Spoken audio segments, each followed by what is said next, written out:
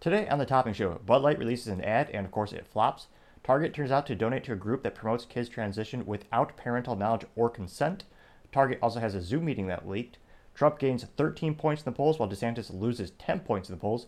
New York City halts bank deposits for quote-unquote not fighting discrimination. MoviePass rises once again from the grave. Disney versus Comcast. Comcast launches a streaming service. All that and much, much more on the Topping Show.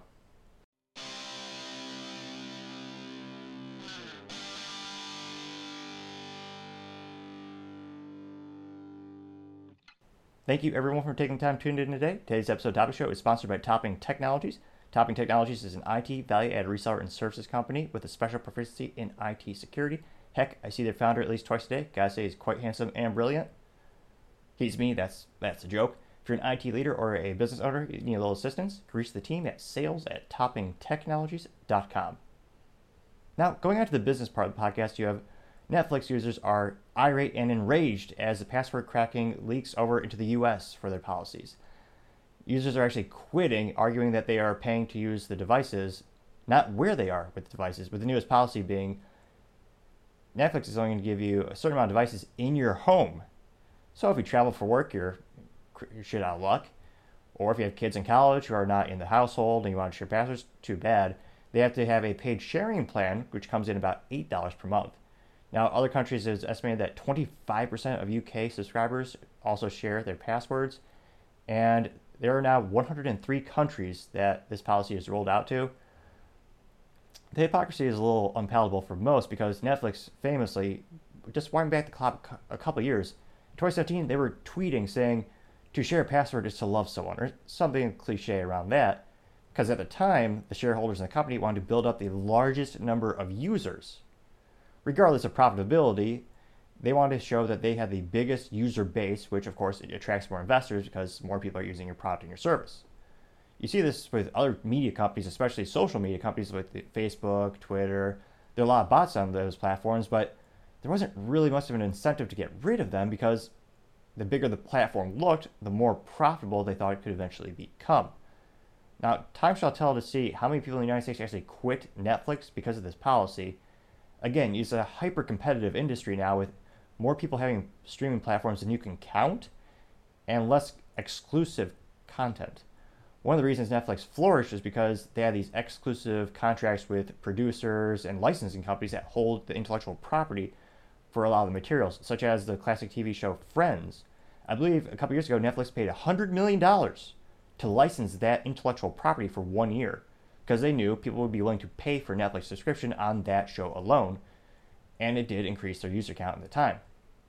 So we'll see how long the pushback is publicly. If more and more people quit, maybe they roll the policy back, but given the hyperinflation and just the cost of everything going up and the businesses needing to become more profitable, I suspect they're going to try to keep it in place unless a disproportionate amount of people quit. Speaking of lack of profitability, you have MoviePass coming back from the grave. Now, they went bankrupt a couple years ago. Maybe about 4 years ago, they, rest in peace, they bit the dust. Now, the concept at the time was sound. It was an interesting idea. It was a situation in which users could pay a monthly subscription. At the time, it was $10 per month, I believe, and they could see as many movies as they want. Or no, I digress. The old deal was $9.95 per month, and they could see any movie they want. Which, of course, they bled money, as in they lost money, and that's why they went bankrupt, because it was a good idea, like a really good idea for end users. It helped them immensely, especially moviegoers or movie fanatics, whatever they call themselves, in terms of, there's a club or name for everything, but it allowed them to see a bunch of movies essentially for free, because if a movie's $10 after 3 movies, there's a lot of upside. Now, MoviePass was paying the movie. It was a shared situation where the movie theaters, they weren't too happy too, because they were getting some money back from MoviePass. So it caused them to go bankrupt, and now they're relaunching the idea, now limiting it to about 4,000 movie theaters in the United States. And now this is bad marketing. The price is $10 per month, which, again, it sounds silly, but $9.99, like $9.99, psychologically seems cheaper than $10, even though after taxes it is more than $10. But you see this in retail all the time. Go shop for anything at a store, You see milk is $2.98 per gallon. You see water for, bottle of water is 99 cents. It's always below that number because it sounds cheaper. For them not to just lower it by a penny just to get that psychological edge and that advantage, that was silly. I can't believe they fell for that. That almost belongs in the business blunder of this section of the day. But another interesting thing is now you can only see 1 to 3 movies. And it's $10 per month. So as long as you see 2 movies, you're basically getting a good deal. Because I think the average movie ticket these days is between $9 and $13 per ticket. Of course, then you have to buy, or many people think they have to buy, the concessions with the popcorn, which of course is where they make all their money in the profit. Most of the money when you go to the movie theater, the large part of that ticket goes to the actual producers of the movie. The movie theaters thrive on the actual concessions, which is why you see so many movie theaters expanding into alcohol products as well as high-end food products with even grilled hamburgers and what have you. It'd be nice if one of them did grilled salmon. But I digress. So it'll be interesting to see if this concept revived again. Will it be good? Will it be a mutual win for the movie theaters as well as MoviePass? Now, the other thing that MoviePass has to compete against now is the theaters themselves. So, very similar to Netflix, when the concept first came out, there wasn't really a lot of competition for a item like a MoviePass. Anecdotally speaking, I couldn't think of one, although I really don't see that many movies. But now, individual movie theaters, as well as movie theater chains, such as the big ones being AMC and Cinemark, they have their own subscription services, so you can pay them, and of course you're limited to their movie theaters, but those companies have a plethora of movie theaters, with AMC being headquartered in Kansas, then you have Cinemark being headquartered over in Plano, Texas. So it'll be interesting to see if, and the movie theaters did agree, MoviePass is coordinating this with them, so time shall tell to see if this is an additional benefit, or given all the information that's out there, the competition, and just the trends of people seeing more and more things at home, I can't help but think this will just be returning back to the grave in a couple years later. Now, going back to the theme of streaming having an unlimited amount of competition, you have Disney and Comcast fighting over Hulu. Now, Disney will most likely purchase it because they have a majority share in Hulu. They have about 66%, so 2/3 share, so they have over a majority.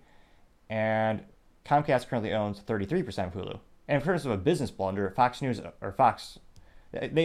invested in Hulu and then they sold it off. Brilliant business decision. They had about 33% stake in the company. And of course now, Disney's going to have to buy out Comcast's share for a pretty penny. Now, the controversy or the back and forth discrepancies come with how they choose the valuation. Comcast is going to say, well, this is worth way more than just the stock market price. And when you look at acquisitions throughout history, you usually pay a premium, sometimes 10% over the current stock market value. So it'll be interesting to see where they actually choose. And more importantly, it took years, but Hulu just now became profitable for the first time, giving it an extra premium of value where many streaming services bleed for years, as in they lose money for years, hoping they'll actually make a profit, similar to publishing music, magazines, even books. It's rudimentary to say, but it's a little bit of a crapshoot. You have to hope that you find that one that makes it profitable, and of course, I think Hulu can be partially contributed because of the distribution rights for Rick and Morty, and I believe there's a funny one with the aliens. I think it's Solar Opposites. They have a couple streaming exclusivity contracts with a couple of those creators, which draws people to the platform. Now, right now, you have Disney and Comcast arguing what's the current value, and they're billions apart.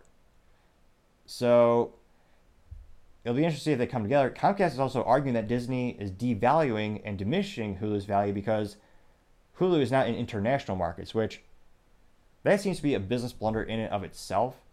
Again, this is a streaming service. It's not like you're shipping a book in the mail. With international e-commerce and commerce, you really just have to worry about local setting up. I believe you have to have local sales taxes for all the different countries.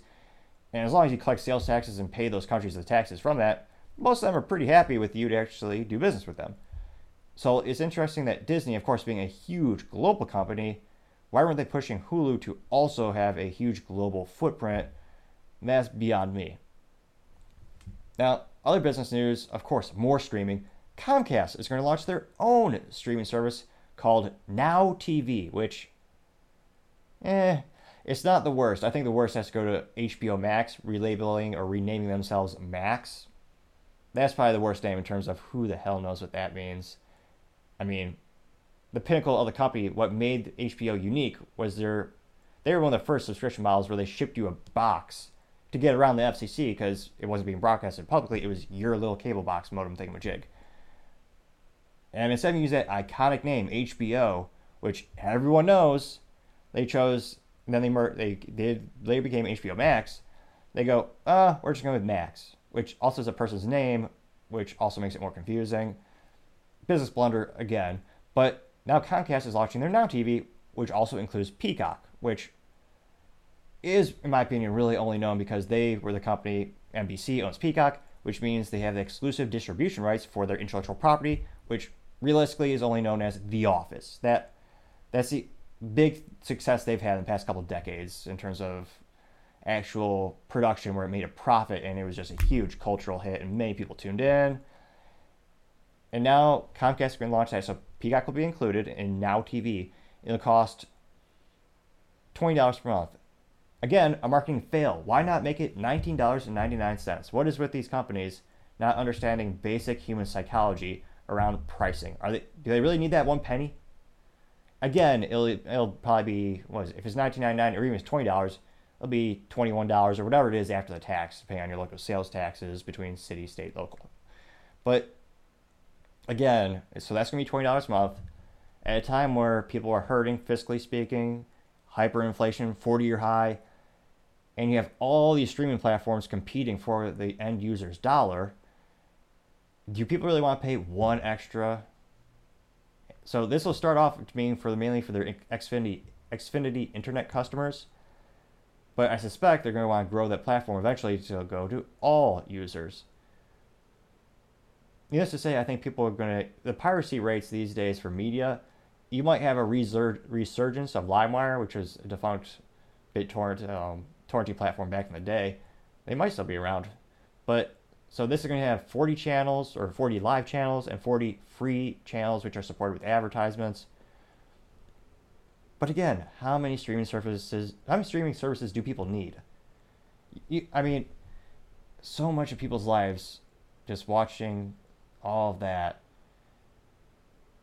Although tuning into this is invaluable and I highly recommend it. But I also say, you know what the best streaming service is? A book. It's great. There's no commercials. You can flip when you want. You don't have to worry about adjusting the volume. Maybe the light in the ceiling. But again, how many streaming services do you need? I'm a little old school, but just pick a book. Now, going on to the culture part of the podcast, you have Target, headquartered in Minnesota, one of the most long, well-known retailers in the United States. Well, it turns out the controversy grows deeper as people found out that they donated to a nonprofit $2.1 million. That's a lot of cash. And it turns out that is what's a nice way of saying problematic? I know that term is overused and to beyond all belief. But it's pretty controversial for many people, especially conservatives, Catholics, Christians.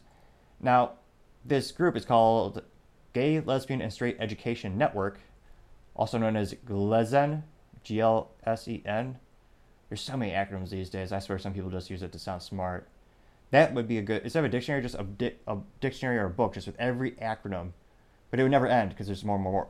I digress. Now, specifically, this organization helps teachers put LGBTQ books in public schools. They also, now the big controversy, that is controversial in and of itself for many people. The biggest controversy, which is having a lot of people become irate and fueling the boycott of a business that's already lost $9 billion in valuation with their stock drop. Now, this encourages educators to hide student intent to undergo gender transition. So they want to hide that from parents and other school employees. So this group promulgates that ideal, and Target is giving them millions of dollars. Now, this is straight from a school's website. So this is publicly published data, and this nonprofit took that quote, and it's something that they advertise as their belief. Now, this quote, perhaps, well, let me just read it to you. Now, this quote says, staff or educators shall not disclose any information that may reveal a student's gender identity to others, including parents or guardians or other staff, unless the student has authorized such an order. The info is contained in the school records. Request by a parent or guardian, or there is a compelling need, unquote. Now, I can't think of a single situation where it's appropriate to hide information from the parents. One of the brilliant political decisions Ron DeSantis made was giving the Parental Rights Act, or signing off on that. Of course, it has a fancy acronym I can't remember, but it basically says it's illegal for the parents to not have full information of what their child is being educated, as well as what the child is being promulgated with teachers. Again, I don't know how this is controversial for parents to know what their kid is being instructed and what the kid is expressing. Why on earth you would want to hide that? Well, there's ulterior motives for sure. But this is yet another reason a lot of people are starting to boycott Target, which a lot of people are saying it might not be an easy thing to boycott because you need to shop there. They have staples, as in they have, the basics you need to live, which is the most hilarious and wrong statement I've heard in years. I've been boycotting Target for 10 to 15 years, partially just because I look for the best ROI and I like to invest every penny I make back into the tech company I own and into this production. So you can buy everything you need at other retailers. Even if you like their proprietary, I say proprietary, the white label brands, the brand which they design in-house, you do not need that to live. It's beyond me how so many Americans do not know the definition of need. And they confuse that with the term want.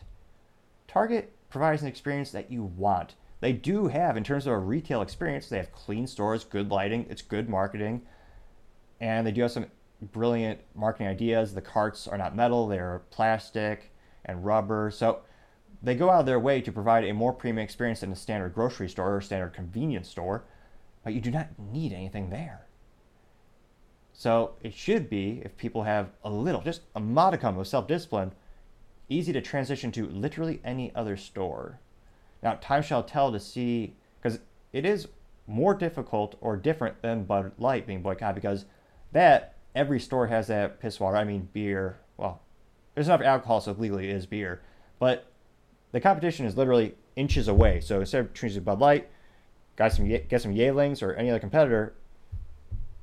I mean, that takes so little effort that people can do. Time shall tell to see if they need to drive an extra couple miles to get to another store. Time shall tell. Now, other interesting cultural news, Target, one of their meetings for their DEI, diversity, I forget the acronym, diversity, inclusion, which that shouldn't be, on its surface, I think that's a good idea. I think people should put a premium on diversity of opinion and not just solely focus on the race of folks. I mean, maybe I'm just a little irate because there's no Cuban national holiday or something like that. Nevertheless, this was leaked, and you may notice a couple interesting things about this and be concerned with brainwashing. There's a smarter term than that, but this is with the Chief Diversity and Inclusion Officer and VP of HR at Target. So let's see what they have to say. It is important for us to also acknowledge that not everyone is going to believe or be bought into our strategies and our priorities on this topic.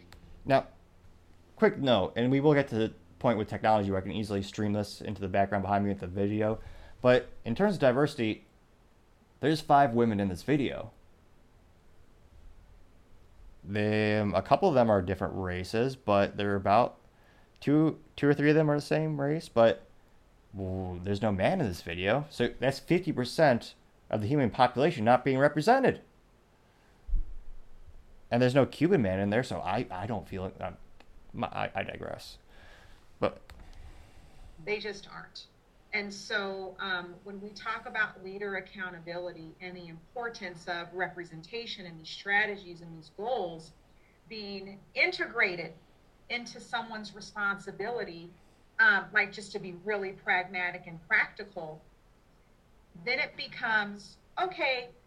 You don't like we may not be able to change your mind shift on appreciating why this is important, but you do understand that as a part of your job responsibilities, you will lead inclusively, you will have representation on your team, you will be responsible but where's my representation? It's not in this meeting. for these behaviors, values, and expectations. And it also, quite frankly, puts a light on the folks that don't believe in this, but emphasizes that you still have to do it to do this job, to be a part of this company. And eventually, you'll see it. Another issue that people don't talk about is group think. It's a phenomenon in which you get a group of people and they'll usually acquiesce to one opinion, which is a dangerous thing in terms of for companies to innovate, come up with new ideas. You need a little pushback. You need different opinions. It's one of the things that used to make America great was many people had different ideas. Diversity means more than just where your family came from, in my opinion. And some of the best teams I know have a diversity of opinion so you can bring new ideas to the table. You can all learn together. And I can't help but notice in this video, all these gals are just mindlessly just nodding along. Not pushing back, not saying, well, what about not bringing up a new idea, or not saying, are you sure we should be programming people, is what you're saying? And I know this is a little painful. We're almost done. Change in their mindset, or they may leave. And, that's a part of this process too. This isn't for everyone. But wait a minute. That's the opposite of your job. Your job is to be for everyone. It's in the name, inclusion. What has to be for everyone is accountability, and accountability comes with transparency. It's really important. It comes with transparency, which is why we don't publish these videos, and we don't let people know what we're saying behind closed doors. And also, we're just going to say one thing and do the other. Like when the CEO adamantly said, we're doing this because it's the right thing for society, but then they decided to move all the merchandise to the back of the store and hide it. Which, again, make a decision and stick with it. Stick to your guns, some might say. I mean, trying to play politics usually does not work out well. And again, the issue with Target, I keep saying this again and again and again, it has less to do with the LGBTQ, because they have had the initiatives where they have publicly funded parades and they have merchandise. They've had that for years. That's not the main controversy to this issue, I believe. The main controversy was the kids section and the kids swimsuits and the satanic materials. And when I say satanic, I'm not being bombastic, or I'm not saying being hyperbolical. I'm saying it quite literally was. They had pins with Satan, and they literally said Satan respects pronouns on the pin. You cannot get any more straightforward than that. So when people are saying, oh, you're just saying that, people are just saying satanic because it's that. No, it's because it's literally on the merchandise. And the founder of that British UK, I believe UK-based design company, he wears horns. He wears the different, I'm not the best with branding knowledge for satanic materials, but he wears satanic materials, and he's a self-proclaimed Satanist. So it's quite literally, that's the issue, in my opinion, that many people are boycotting Target for. Now, other interesting Target news, turns out, well, there's some lies about the violence that, of course, never happened. Now, when the controversy first came to the forefront, when people realized, wait, why are there kids' materials with satanic pictures on it? You also have these transitional, I forget if they call them trans swimsuits, or swimsuits designed for boys to tuck, not to get too graphic, but tuck their junk to look more feminine.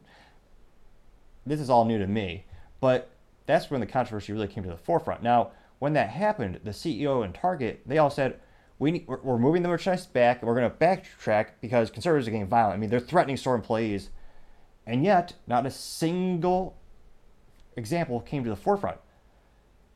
You had one prospective client go into Walmart and said, and they didn't seem to be pushy, but they said, why are you having these satanic materials in here? Are you satanic? And the Target employee actually said, yes, she is satanic. I don't know if that was a parody that someone made, because anyone with a red t-shirt can look like a Target employee and print off a name tag. But that was the only thing we could find. And again, they're not pushing over displays, they're not setting things on fire. Overwhelmingly, on average, that's not what conservatives do. So it turns out the Associated Press, who was one of the original reporters on that case, when they were the ones saying, oh yeah, it's all the violence. I mean, they're tearing down the displays, they're yelling, or irate. Well, it turns out they actually self-censored, or they went back and they fixed the website, they deleted some of that without actually publicly redacting the information or saying, hey, everyone, we made a mistake. Which is, again, another reason to be skeptical when you hear about violence, especially on the right, especially when it's faith-based, because more often than not, they're just quietly praying to protests, whether it be protesting abortions or stuff like this. Again, show me the evidence, and we'll see. But on average, that's why I'm a little skeptical when I hear about these companies. And it turns out, yeah, they were just basically using it as an excuse to acquiesce from responsibility. Now, going on to the politics part of the podcast, you have Trump gaining 13 points and DeSantis losing 10, which that's a big delta, big difference. Now, this is a poll from CNN that was performed twice, the most recent one being May 17th through the 20th. Now, they compare that to the poll that they performed between March 8th to the 12th. And the poll also said, on average, 53% of Republicans support Trump, while 26% of them supported DeSantis. Now, it'll be interesting to see, does that gap get wider throughout the campaign trail now that Ron DeSantis has officially thrown his hat into the ring, so to say? So he's officially running for presidency. He had a flop in terms of his actual announcement on Twitter Spaces, in which, again, he was mostly monotone. And if you're giving the most important speech of your life, one would think you'd be a little bit more bombastic, energetic, enthusiastic. And of course, there's no visual because of Twitter Spaces. And again, in terms of a lost business opportunity, Elon should have invested some resources so that it can make it the first one with streaming image or video capabilities. That would have done two things. One, would have made the actual release with DeSantis much more powerful. You actually see him. And secondly, it also showed people how Twitter is increasing their capabilities as a business to provide additional resources and capabilities to their client base. However, I digress. A lot of people are noting a lot of Trump's social wins in terms of when he went to the town over in Ohio, when you had the trail derailment in which chemical spills were throughout East Palestine, Ohio, and the federal government was ignoring it. Now, in terms of politics, Trump did go on site within a couple of days. He actually went to McDonald's and bought a bunch of the workers and support staff a bunch of food, which, in terms of a political move, was quite brilliant. Because you get quite literally on the ground, you're supporting the community, you're putting a face to or people already have the face to the name, but it shows that he cares, which, again, I know a lot of politics is optics, but in terms of a political move, that's a brilliant chess move on his behalf, or that he made. Now, DeSantis has gone to a couple rallies. He went to Iowa a couple weeks ago, but he needs to go into overdrive to make up for that delta after his speech. So, again, Americans have a very short-term memory, especially when it comes to media and politics.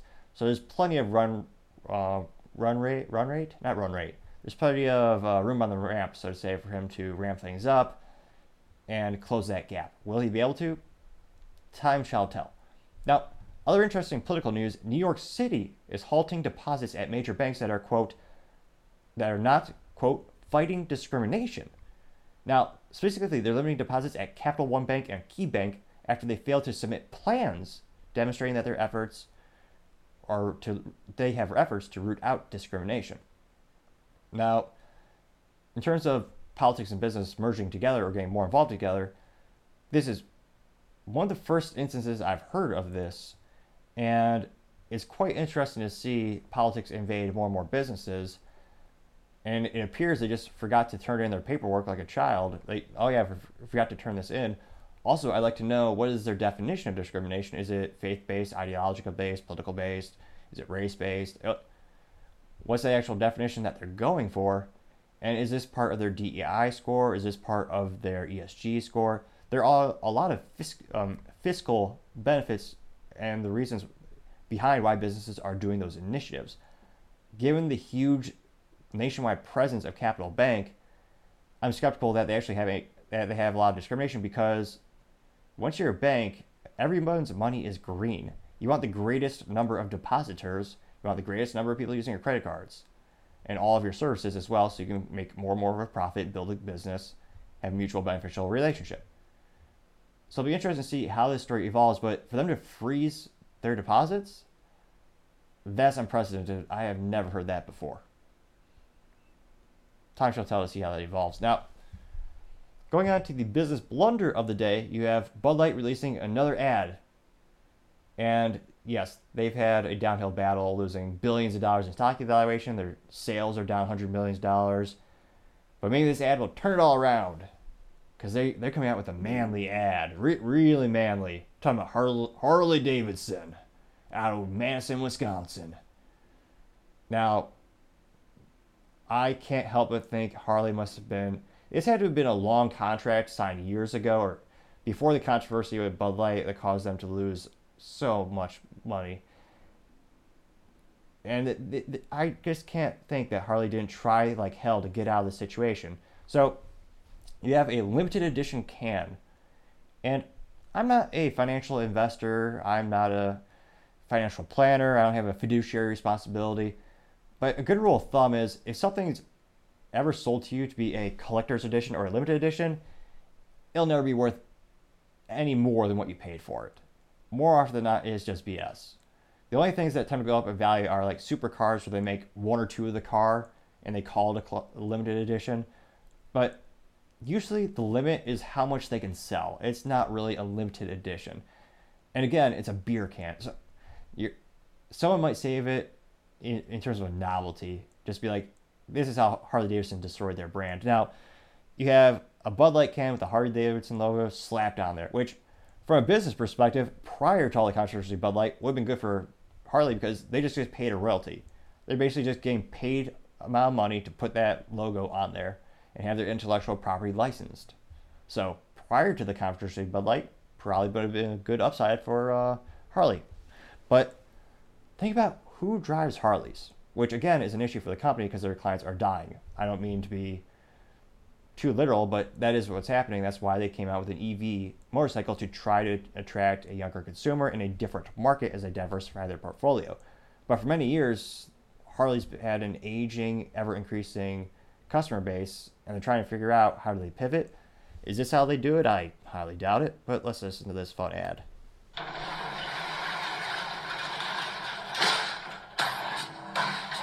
Oh. Yeah, he's lifting up so they're actually lifting up a motorcycle with looks like a pump. So he's slamming his foot down in order to raise the hydraulic lift for the motorcycle. Legacies are built with grit and resilience. One detail at a time. Limited edition Budweiser Harley Davidson cans. For those who give everything to their craft. This Bud's for you. No, it's not. You're not their target customer. And the crazy thing is, this is not a cheap thing for Bud Light to do. Harley Davidson is one of the most premium brands in terms of they don't do a lot of licensing agreements to begin with. You usually don't see their t-shirts at random malls. You have to go to the dealership to get an authorized, authentic, Harley Davidson t-shirt. And that t-shirt probably costs more than lunch. I think it's like $40, $50.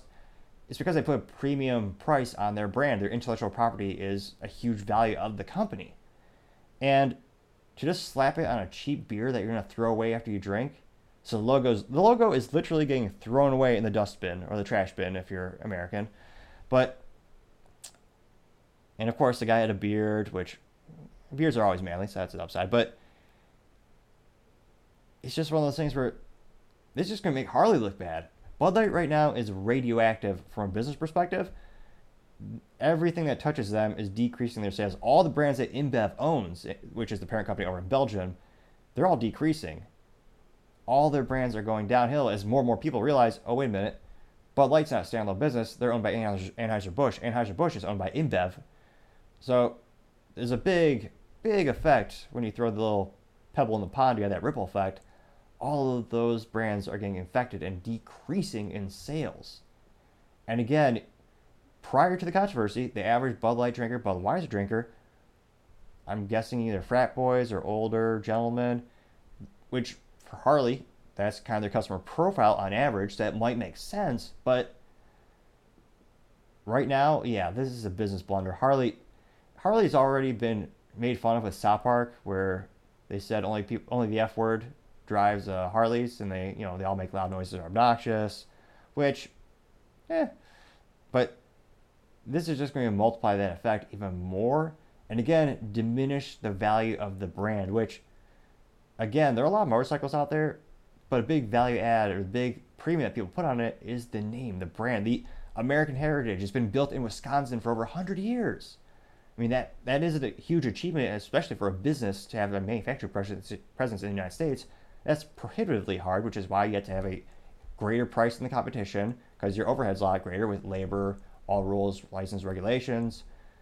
But they've done it. They've still been in business, and they are profitable. So it'll be interesting to see if this has a short-term effect on their sales cycle, if it decreases sales at all. But for Harley to go out of their way and to sign this licensing agreement and not, I can only assume they tried like hell to get out of it once there's a controversy around Bud Light. But either way, just having that partnership right now when Bud Light is at the peak of their radioactiveness, that's got to be the business blunder of the day. Thank you, everyone, for taking time to tune in today. Don't forget to like, subscribe, and comment. Each one of those things helps the channel grow and develop. Also, don't forget to tell your family, tell your friends, tell your enemies, heck, tell your coworkers, tell anyone and everyone. Just stay safe and fight the good fight.